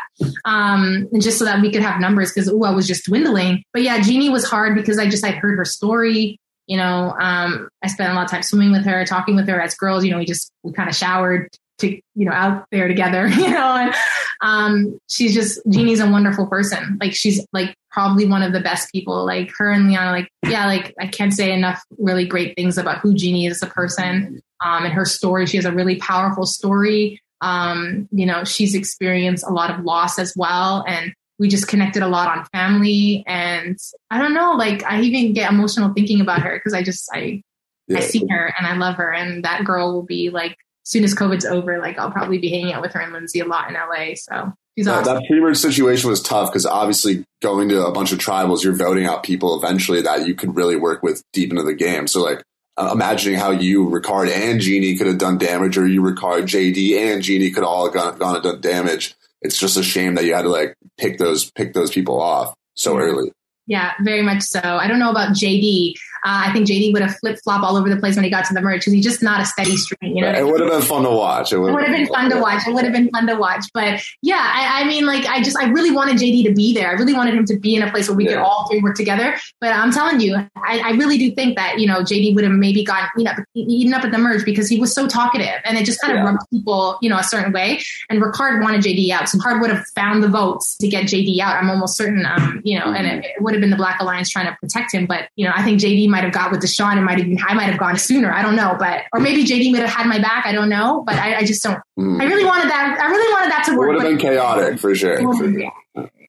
Yeah, for sure. What are your thoughts on the cookout from Big Brother and, the Black Alliance coming together on the island and people calling them the camp out, and I guess comparisons and I guess differences? I didn't love the name The Camp Out just because I knew where the camp out was going. I knew nobody was camping out, right? Bottom line. But cookout, right. Cookout was so clever, and I really liked that they called it that too, because we like to eat, we like to cook out. You know what I mean? So that was wonderful, and I thought that the strategy was really brilliant. It was the same strategy that I think Danny and myself and Deshaun and Liana were using. Really, we all had our person. You know what I mean? That we were that was our cousin, and that we were kind of working with and pivoting with. But we just never talked about it like that. But Tiffany is brilliant, and all kudos to her. That was her strategy. And it was hard because I got to see, Survivor played first and then Big Brother, but it was hard to watch Big Brother because I was so triggered because I felt like the Tiffany. Honestly, I really, really did. And she and I talk about that quite a bit, and it was so hard because I think as Black women, we always feel like, you know, we're on the front lines for Black men. Like, and I remember being in the marches, like I was leading the marches in LA and I remember helping to lead. And I remember seeing the disparity between the crowds of like those that marched with Breonna Taylor, you know, and those that were there for George Floyd, and why the crowds were so low for Breonna Taylor versus all the people that showed up for George Floyd and Ahmaud Arbery. Right. And it was just like, it's like, again, this song and dance of like, you know, Black women being there for their men, protecting them. We burned advantages to keep Deshaun in the game, you know what I mean? But he didn't give us the courtesy of a conversation, you know? And I really felt like there's a big D, like Deshaun, Shan, Tiffany, big D kind of dynamic, you know? And I think the only thing that sucks here is that, you know, it's like not even one person from the camp out won, you know, whereas the cookout, they did it. So it was very triggering, it was very hard to watch, but, you know, wow. I have a lot of respect for them and I hope to meet them at Hearts or somewhere, you know, cause like I've only met Chada and Azza, but I really want to meet Tiffany and Xavier and Kylan and Big D. Oh, and Big D, I met Big D. Oh my gosh, I met Big D. Where did you meet them at? I met them in Philly. Oh! Very nice. Well, I guess we'll segue. Usually on the Purple Pants podcast, we play a game or a challenge. And we decided we wanted to challenge you and play this game. It is a rapid fire game where I will say a name or a word or something to you. And I need you to say what comes to mind first. Okay. Then you get like 5 seconds. You have to respond 5 seconds. Okay, Bryce said it, 5 seconds. And you hear the bell, 5 seconds is over. We got to go to the next word. So now, have you watched What Happens Live with Andy Cohen? No. Okay, no. Then, never mind. Never mind then. Okay. Talking about. Y'all did some word association in the post-game press, though, too. So you're practiced a little bit with this. Okay, I get it. Thank you, Jack. That was helpful. Okay, yeah, it's word association. That's what it's called. Yes.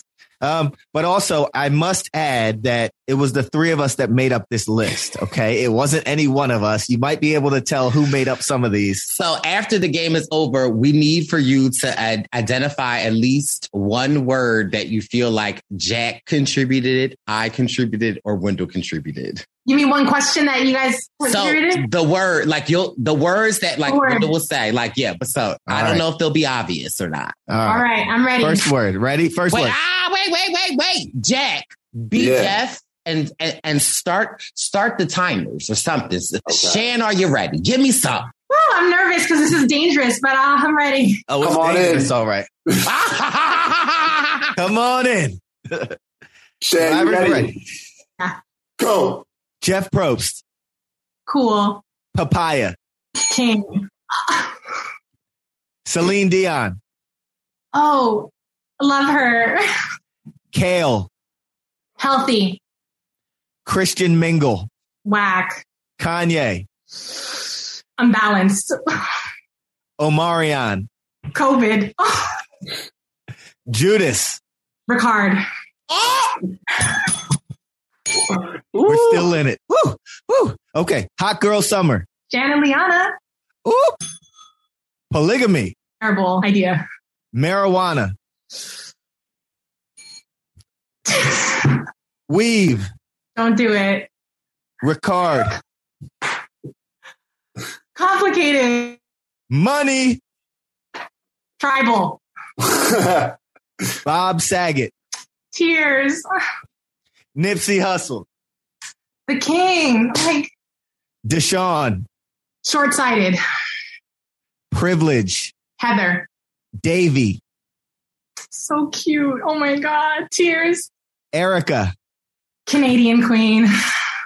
Joel Osteen. Oh, Theft. Zaddy. Bryce. Grinder. Also Bryce. Little John. Shantham. Won't die. The Trade. The Trade? That's a term she don't know, Bryce. Oh, no. Cult. Liana. Oh, baby sister. Pig's feet. Gross. Jamaican food. Bomb. Social workers. Healing. Placenta. Oh, vital. The Duke from Bridgerton. Oh my God. Any Wednesday. Tuesday, Monday, Thursday, Friday. Go ahead. Wednesday. Spanx. Necessary. Oh, Lil' Kim. Queen Bee. Purple Pants Podcast. The only podcast. Constipation. Like Game Killer. Sari Fields. Queen. Jack Atkins. Young. Homophobia. Trash. Dutch Oven. Yeah. Destiny's Child. We're almost there, guys. Destiny's Child. The Supremes. Oh my gosh. Karens. Cell phones. Kyland. Sexy. Oh my God. Oh, say that again. Ooh. The Circle. Bootleg game. Enema. Oh, they don't work. They do if you use them right. Oh, LaMelo Ball. Bryce's husband. Patriots. Trash. Omicron. Virus. Dave Chappelle. Tricky. OnlyFans. Only Shans. Oh. Look at that. All right, we're done. Wins. Individual immunity. You did good. So wait. So can you think of any word that you heard? Can you associate it with the person that you think picked it? Okay. Obviously Destiny's Child and LaMelo Ball was Bryce. I think Dave Chappelle was Wendell. I think a couple. So I think Bob Saget. I think I think Bob Saget might have been Wendell too. It was me. It was Bryce. Okay, I think. What do you think, Jack? I know. I'm trying to recall. Patriots was Jack. I don't think so. I think that was Bryce. Okay. I love me some football though. Okay, then that's what we were talking about. Yeah. Then I think OnlyFans was Jack. No, Wendell. Who was it? Wait, who was it? I think it was Bryce. Listen, he go okay. That could have been a group project one. I think. Can you go down the list again, and I'll tell you. Privilege might have been Jack. I mean, I don't think it was, but I definitely I think I put the Circle. The Circle, yeah, the Circle. I think I put Jack Atkins. I did put Jack Atkins, though. I think that was Bryce. That was me. Okay. All right. Yes. Congratulations. You passed. You won individual immunity on the Shan Stan podcast. Now back to the regularly scheduled program. Can you talk a little bit more about your relationship with Deshaun? Was there more to it than we got to see on the TV, or do you feel like we got the full picture? I think Deshaun is like, he's an empath in some ways. And I think like, those people can be hard sometimes depending on where they are in their kind of development. Can I ask, what is an empath? Like someone that like feels a lot and feels everything and internalizes everything, right? And carries that. And in a game like Survivor, that's just, it's a lot to manage. But that doesn't mean that he's not like this incredible, beautiful person, because I think that he is. And, I have a lot of love for Deshaun. I think our relationship was just rocky. And I tried a lot to kind of really listen to him, especially after the first time, he told me that he didn't feel heard.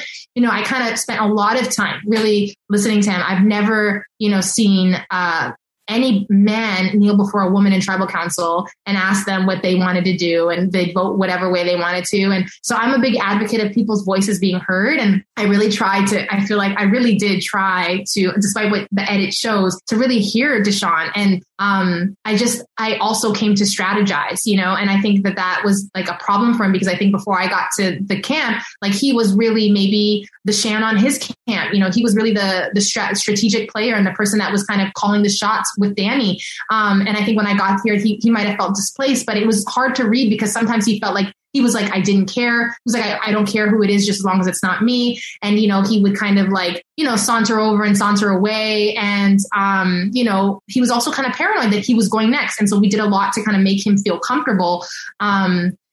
So, you know, Deshaun and I, like, it was the only time that I really felt connected to him was that next morning when you see us talking and he's like, you know, I got student loans. And I'm like, well, I was homeless like a few years ago. Like, you know, it's like we had that moment. And that's when he locked in like, yo, I'm down. You know, we're staying together to the end, Final Four. And that was the one moment that I felt really connected. But of course, that was ruined. That space was ruined towards the end. But our relationship, you know, and when I first met him, I thought he was like super cool. I thought he was from New York. I read that completely wrong. He was from Cali. But he had a swagger to him that I thought maybe, but then I got to know him and I was like, okay, no, you're totally West Coast. You're not East Coast. Right. And maybe that was it. Maybe I'm just East Coast, you know, maybe, and he's just West Coast, you know, maybe I'm Notorious and he's, you know, Snoop. I don't know what to put it as, but like, we were just, you know, cut from two different cloths. But it was, we had moments though, because as I said, we did worship on the beach together, me, him, Danny, you know, Liana, when she was around, and, you know, we just had moments that were really great. And I felt like he wanted to really confide in me about just personal stuff, but we never got there. But I think had it been a 39-day game, maybe there would have been more time to just really salvage that relationship. But, you know, I've tried since we got back, and it's a hard connection. So I hope someday maybe we'll play together. That would be great. And maybe we'll be okay by then. Maybe we'll pregame a little bit. I don't know, but there's no pregaming doesn't work. Nah, it doesn't work. Yeah. Don't pregame. So do you think if you were a man, the dynamic would have been different? I do. But I feel like people will say like I'm putting it on race and gender. But I'm like, we're not here for people. This is a safe space. Like, and I'm not saying that to slight Deshaun or anything, but I know for me personally, and I think I've shared this with you, like as a gay Black man, I feel like a lot of the times people don't hear or see me. And I feel like there have been countless times where I've said something to someone and they don't see me. And then I will ask like my friend or I'll ask Wendell to repeat it. And I feel like it gets heard. So I'm not saying that to slight Deshaun. I'm just asking your personal thought on it. Yeah. Again, I think he's an incredible person, but I do think that because he didn't have a problem with Danny strategizing, and Danny talked over him at times. He didn't have a problem with that. You know, I think that the most frustrating thing working with Danny Deshaun was that even till final tribal council, that they were not able to acknowledge how their race intersected with intersected with the patriarchy, right? And being like a man and being like a Black man, and like, you know, not recognizing that Black women are at the bottom of the totem pole all the time. And in every space, whether it's beauty, entertainment, you know, politics, whatever, like we just always land at the bottom of the totem pole. And of course there's privileges, but, you know, depending on the shade of your skin or whatever, but, you know, we always land somewhere at the bottom. And I think that had it's odd because had I been a man, or even, I think this is going to sound weird, but there is a cross dynamic here where it was like, maybe if I was a white woman, it might have been very different because he didn't have problems or issues taking commands from Evie. And I know that Evie is strategic. She's just as strategic as I am, you know? And so there's something to that. I think it's hard for, you know, I think he's a very sensitive person. And I think it's hard for him to see just a woman just be in charge. I think we saw that with America as well. It was hard for them to see a Black woman dominating the narrative on Survivor. And I think people struggle with that in many different spaces. And so, I think another time, another season, more days, maybe it would have been different. And maybe he would have learned that I wasn't a threat because I meant it. I honestly meant it from my heart. Like I would have taken 4th place. I would have been fine with that if we were doing this, if this was the mission, we're doing it for the culture. And it's just so weird, the cross parallel, because I think a lot of Black men think that Black women are there to antagonize them or be angry at them or to weigh them down or to, you know, pull them back. And it's like, it's just the reverse. We're just hurt and we're just trying to, you know, be there with you, you know, and not have you leave us behind kind of thing. But, that's a bigger conversation, I think, a much wider conversation. But yeah, I think if I was a man or maybe a white woman, it might have been different. And moving on to some more of the like critical relationships in that post-merge world, your fellow Canadian queen, ultimately the winner of the season, Erica, you didn't see each other much pre-merge, but after the merge, well, can you explain what the dynamic was like with her, what your relationship was like, and ultimately like some of the reasons that you ended up voting for her to win the $1 million? Yeah, I thought like, honestly, with Erica, like, I think she had a gameplay, right? And it's a very like, depending on where you are and who you are and what you think, I mean, you'll feel different ways about it. But I think Erica, she played her game, which was like kind of under the radar. But there were moments where she would kind of pop out a little bit and you would kind of get like these little bursts of her personality. And I was always around for that. So I just felt like, I was like, Erica's a threat. Like, we really need to get Erica out. Like, she really needs to get Erica out. Yeah. And everybody was fixated on other people. And I think Deshaun was onto it early on as well, you know, because he wanted to throw a challenge to get Erica out. And I think had there not been that turn back the time challenge, things might have ended very differently, you know, in the game. But it is what it is. And she played a good game, and she got to the end, and she outlasted and outwitted, and well, maybe not outwitted, but she definitely outlasted and everyone. And she gave the jury no choice. It was smart, and that she gave the jury no choice. But even that, again, was Xander's mistake. It wasn't Erica's, you know, kind of that she locked in the final three. It was Xander's mistake to bring Erica, period, point blank, because in 2020 women win, and like we're all waiting for a female winner, and you know he wasn't reading the jury right. So and then he burned bridges with Yasa. So that was just like that was like an odd move for him. I think he only wins with a Heather and Deshaun, and even then it might be close. But Deshaun again wasn't pulling any votes. So with Erica, like when I got to the merge, it was like we didn't have many moments where we connected. We maybe connected once or twice. She just wasn't in. It just wasn't really. Yeah, it just wasn't a thing that happened. But like she won, and like I celebrate that for her. So obviously you caught on to some of the danger of her gameplay pretty early. Well, oddly, like Jackson, like there was one night we were all like sleeping in shelter, and like we're all telling stories. And she tells this story about like, well, I won't even put up the story, but she shares this story that I'm just like, that's interesting. That doesn't seem like how she presents in the game. Like, you know, it just seems like kind of just different. And so then I was like, Danny, I don't know. I think Erica's a bigger threat. I really, you know, I think we should maybe focus on her. But Deshaun, you know, obviously was doing other things and kind of wanted to keep her around. So yeah, I just felt like, I don't know, I just felt like I really couldn't trust her. And even that, you know, even another big reason why I used that extra vote, right? And the threat of the extra vote was because when me and Erica got back to the Ua beach and we're talking, I said straight up to her, I said, Erica, I know we probably don't trust each other because we haven't worked together. And I said, but this is the insurance. So like, just know Heather will go home if you try and flip anything, like, you know? And so we just had that conversation there.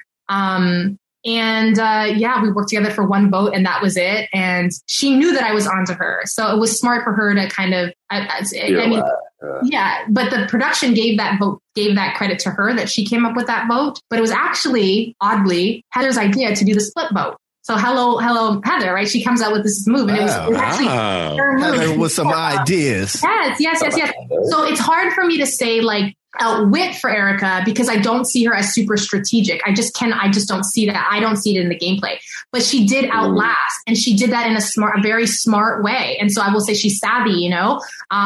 Could you say her outlasting is strategic? Maybe that's a better way to look at it. Maybe that's a better way to look at it. So I don't knock her game. She got to the end the way that she did. It's not the game that I played, but it was a game that won. You know, the way at home, the way I sort of viewed her win, and I've met Erica. She's dope. I think she's a super savvy player, like you said. But I do think within the realm of this season, there wasn't a whole lot that she showed with specific moves, and maybe that's partly a product of not going to any pre-merge votes, things like that. I think she's a super sharp strategist, but really ended up playing that under the radar game where she didn't need to make any big moves, and it got the job done. So I can't really knock it. You can't knock her. And I think like, it's like, I will say, like, I know that this sounds bad, but I feel like it was a very lucky win because she had the turn back time. She found like a huge advantage. I mean, Ricard talks about this, you know, about where the advantage was and like how she was kind of just sitting down for like 40 minutes after everyone started looking for the advantage and found it at the last minute. And so you can't help but look at that. And you've heard the word associations from a few of us. We all land on lucky. That was lucky because, you know, there were so many moments where she was supposed to be out. But again, right, that's got to be good gameplay in some way that you're able to finagle your way to not being voted out. And you know, it's like I wanted to be the first Canadian winner, but I wasn't. Erica was, and I can't be mad because a Canadian won the game. So like kudos to her, you know? Yes. Shout out to the queen that is Erica. Congratulations. Fan here myself. But I do want to ask you, Shan, like, as a Black woman and as like a pastor, like, do you feel like you had to alter like any aspects of yourself to play the game? I think like Yeah, I mean, definitely, for sure. There were like, you know, I probably had a little bit more of a colorful vocabulary in terms of like, you know, how people, you know, this is going to sound bad, but like, no, but there are parts of myself that I had to curve for sure. But I also just was kind of like myself too. So no, I don't know. I got called out for using nigga a lot, but other than that. Do you feel like you, like as a Black woman and as a pastor, were able to show up as your full authentic self and play the game? Or do you think like, you know, did you have to pull back? Or like, do you feel like I came out there, there was a diverse cast and I had to, like, I was myself? Yeah, I don't think that I could be. I don't think anyone should ever be their full authentic self being a survivor ever. So for sure, like there were moments where I was holding back and for sure there were moments, but I never was pretending to make a connection. You know what I mean? Like all of my connections, like I did a lot of conversations when I came back with all the people that I blindsided because it was like, I wanted them to know that at the end of the day, like what I felt for you was real. You know, it was absolutely real. Like, and all those conversations we had meant a lot. So in that way, like I was able to kind of unleash who I am in that capacity. But I think there were parts of me like that, you know, that I couldn't fully, I mean, clearly what they dressed me in was not like at all reflective of who I am as a person. But, you know, yeah, so I think I was able to fully show up as myself in as much as I wanted to, for people to see. I didn't have to hide, I don't think, too much. No. Okay.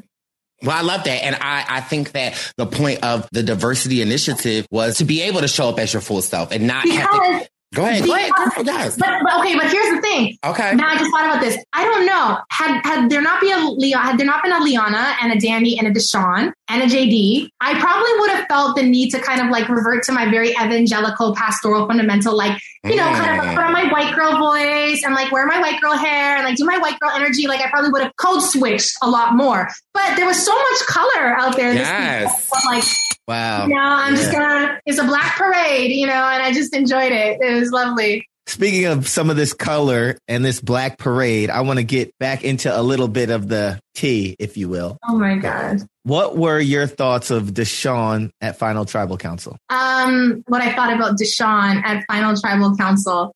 So Deshawn felt like the conversation was done, right? I think that's what he felt like. He felt like he'd spoken to it.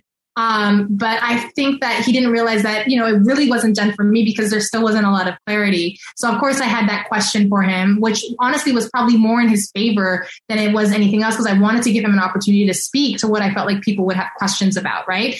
And I wasn't completely cut off from voting from him. I was still open to maybe considering now. It was very, very, very, very slight consideration, but I was still open to hearing what he said. And I felt like during tribal council, like I might have been the only person that was like, just because at one point because after I asked that question, he shuts down and he goes into kind of like a sulking, like kind of throws a tantrum, which was what we experienced back at camp. That was like a reoccurring theme with Deshawn, was that he would throw tantrums. I mean, the same way he threw it in tribal council. And it was so distracting to the point where Jeff had to stop and be like, Deshawn, you're clearly upset. Let's talk about this. Sharon asked the question. And like, it went in. They didn't show any of that, but that was something that actually occurred. And he just shuts down. He crosses his arm and he just kind of like, he's not talking anymore. We ask questions, short answers. It's like, so then I jump back in and I say, Deshawn, it's not over. Like we still, I mean, I think he got more heat from Ricard because Ricard was like, what I don't like about you is that, and like he kind of ripped into him. But like, I felt like I was the only person that was like, Deshawn, like it's not done. Like, you know, I'm not completely sold on voting for Erica. Like, just tell us your big moves. Because I know Deshawn was more strategic than Erica. Like, I felt like he was doing much more,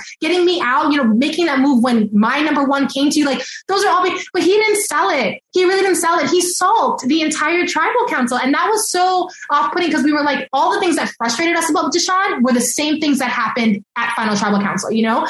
And so he made it very hard for us to want to vote for him. And yeah, so those are my thoughts about Deshawn at Final Tribal Council. But again, I think he's an amazing guy, an amazing, amazing person. I just think that the game brings out sides of you, you know, and that was just hard. That was really hard. So obviously I have growing to do. I have learning to do, you know, maybe becoming a better listener, you know, not being so bossy all the damn time. Lots of things to learn. But I think for me, like witnessing Deshawn at Tribal Council, that was my, like, you know, my experience with him.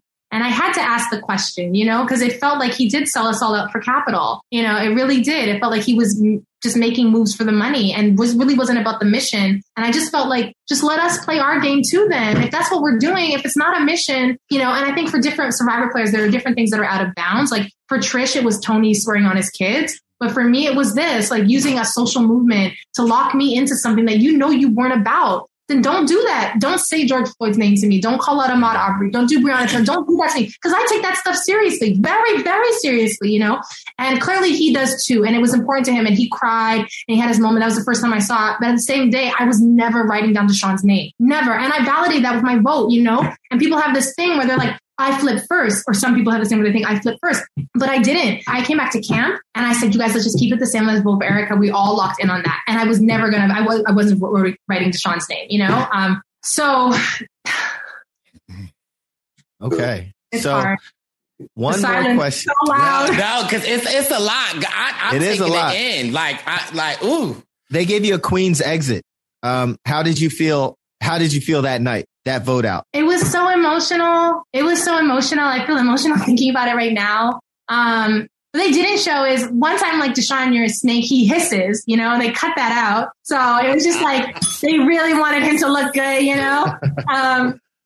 or they just didn't want him to have anything on my episode leaving. I know Joe Leah edited that one and, the editors did a really great job with that episode, showing all the sides, everyone's opinions. That was the one episode where there were no advantages. There was no no shipwreck island. It was just really relationships and people struggling with their decisions. And I felt honestly, I know it's like I got voted out, but I felt like I was really loved out there. Like I heard Liana's side, I heard Danny's side, I heard Deshaun. Well, Danny was upset at me, which that is a whole other thing. I heard, Deshaun's struggling. I heard Ricard struggling, And I really felt like I was loved in the game, even though they wanted to send me packing. So it was hard. It was a mix of emotions. So when I got up, there was no bad blood in me. I didn't know what had happened, but I told Liana not to trust anybody and that her game was still, it still was going to be good. I said, just play your game, I told Ricard he's got my vote for $1 million, and I called Deshaun a snake, and all of those words I meant.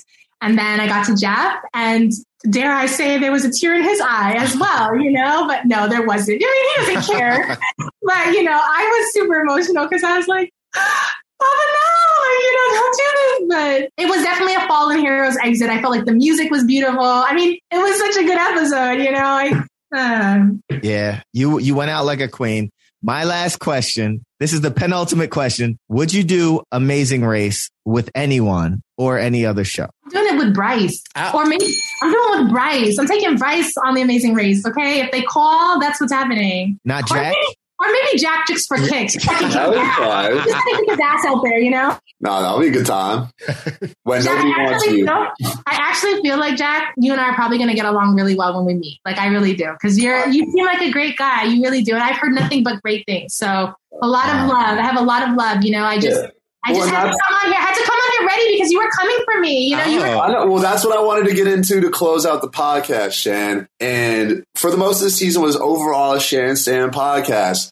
Pre-merge, I was giving you a lot of love. Like I said earlier, I thought you played maybe one of the most dominant pre-merges of all time. But as someone who, next to Bryce. Next to Bryce's first episode, fantastic. 0 votes against him. But as the merge kind of came in, I was quick to point out some of the flaws that I noticed in your game. And I can accept that as I guess you would call it podcaster on the show. I sort of compare it to, a sports analyst where if LeBron has a bad night, I might be the one who is sitting on the couch, who's fat as shit, can't play basketball for anything, being like, yo, LeBron sucked tonight. And I understand that that's just me screaming into the void, and that, if LeBron listened to this podcast, he'd probably be like, screw that kid. So I wanted to give you a chance to, rebuttal, say whatever you want to me. Open. I appreciate you preface this by saying that we'll be cool because I agree. But yeah, I wanted to open the floor up to that because obviously having had a season myself earlier this year, listening to coverage, seeing tweets, hearing people give you backlash, never a fun time. So I just want to open the floor up to you with that. I think it speaks to your, just the caliber of commentary and journalism that you're doing, right? And that you're willing to, you're not afraid and especially someone that's your age. And I'm not to say that, I don't say that pejoratively. I mean that really respectfully, right? Someone your age who doesn't know who I am really. And to be on the Shan Stan podcast and to speak so bravely in the presence of Wendell and Bryce, against me. And I rate that. So, I actually have a lot of respect for you. I'm going to be honest. It was really hard. And I did rant to Wendell and Bryce about it. Like, I was like, what is wrong with that fucking kid? Like, I don't understand this problem. What's the problem? Like, what's new with me? But you gave me a lot to think about. You sent me down a spiral of like, really like, is this really, do I really not listen? Like, am I not, am I doing too much too soon? Some of the critiques that you handed out to me, and it gave me time to pause and reflect and think. And so, I'm not thin skinned, I'm not, I'm not gonna, coy. I'm not coy. I'm not shy, I mean, I'm shy in some ways, but I mean, like, I just mean, it's okay that you criticize me and I'm not above it. I'm not a narcissist. So, I can see that there's a greater need. Tough. I mean, it's tough though. Like, and honestly, to think about it, like during Wendell's season, Winners at War, which Bryce often forgets that he was on, I was pretty critical of Ben Driebergen's gameplay. And I know Bryce had talked to him about that, and he like I don't like to hear that, like the commentary bums people out. Obviously, I don't like that, especially now that I'm more kind of immersed in the the circle community, the Survivor community, stuff like that. But to like reflect on that, I met Ben at Hearts of Reality, and we had a fantastic night, and I would say we're definitely on good terms now. So I appreciate that you could show me that respect and know that respect is definitely mutual. So yeah, for sure. Like at the end of the day, like I was on Survivor and you got to comment on the fact that I was on the show, and you, so, like, and you weren't. I got you. Yeah. Like, how can I be mad at that? Like, some kid I don't know who's brilliant and also got on the circle, is talking about me. And, like, that's cool. Like, my name is in your mouth. Whether it's good news or bad news, my name is in your mouth. No bad flush. It's like, I can't be mad at that. And I really want you to understand, just so you know, like, I really got love for Xander, and I love that he has a big brother in you, because I look up to Bryce in the same kind of way, like, and maybe not Wendell so much, but Bryce, and I'm just joking. But, like, so it's really, that's not what I was saying. I just meant, I really want to. I got you. And I do want to say, too, like, whatever my, like, commentary thoughts were during the season, and whatever people think out there in general about, Shan Smith on Survivor, I think I could speak for the majority of fans in saying that at times you're a very polarizing character, but that's exactly what makes Survivor great. I'd rather have 20 Shan Smiths every season than 20 fill in the blank. So yeah. Yeah, and at the end of the day, Jack, you're commenting and you're criticizing an edit. You're not commenting and criticizing me, because you don't know me. Mm-hmm. But you did well in that this good journalism. So I don't knock you, and I respect you, and like, let's get a drink at Hearts if I'm still alive and around, okay? Sounds good. And I love that. And I think that one of the things that I think during your season, Shan, that I talked to you about was that, like, Survivor fans are very passionate. And I think that, they're in the edit, they're in the game. Like, we feel like we are a part of it. But the one thing that I told you was, like, after your season, I think that you might not feel like you are receiving your flowers, but I feel like after the season, you will receive your flowers, in the sense that, like, you are an amazing player, and it's so honored to have you on the podcast. And I feel like I always say on the podcast that I am on a road to a better Bryce. And I think that just hearing this conversation between you and Jack, it shows me that, like, Shan is on a road, Jack is on a road. I feel like Wendell might be at a pit stop getting gas, but, like, he is on the journey. And so I appreciate that. And that's the one thing that I feel like about the Purple Pants podcast. What I am so passionate about is that we can have opinions, we can disagree, but it's with love. It's about how you say it, how you deliver it. And that is why I am just very proud to be the host and to have these amazing guests and people. And it has truly been such an honor to have this interview with you, Shan. We are so grateful. And I hope that the people are listening and will forever be known for season 41. This is the Shan Stan podcast. Thank you so much for listening. And we out here. Before we go, Shan, can we get a Issa Purple Pants podcast? Purple Pants podcast. Girl, I need this in its entirety. Let me hear it again. It's a Purple Pants podcast. I guess we'll take it for that. Shan, you're an amazing human being. Jack, Wendell, thank you so much for all of the Survivor 41 coverage. It's been amazing. Okay. Oh, yeah. Y'all trying to twerk one out to the remix.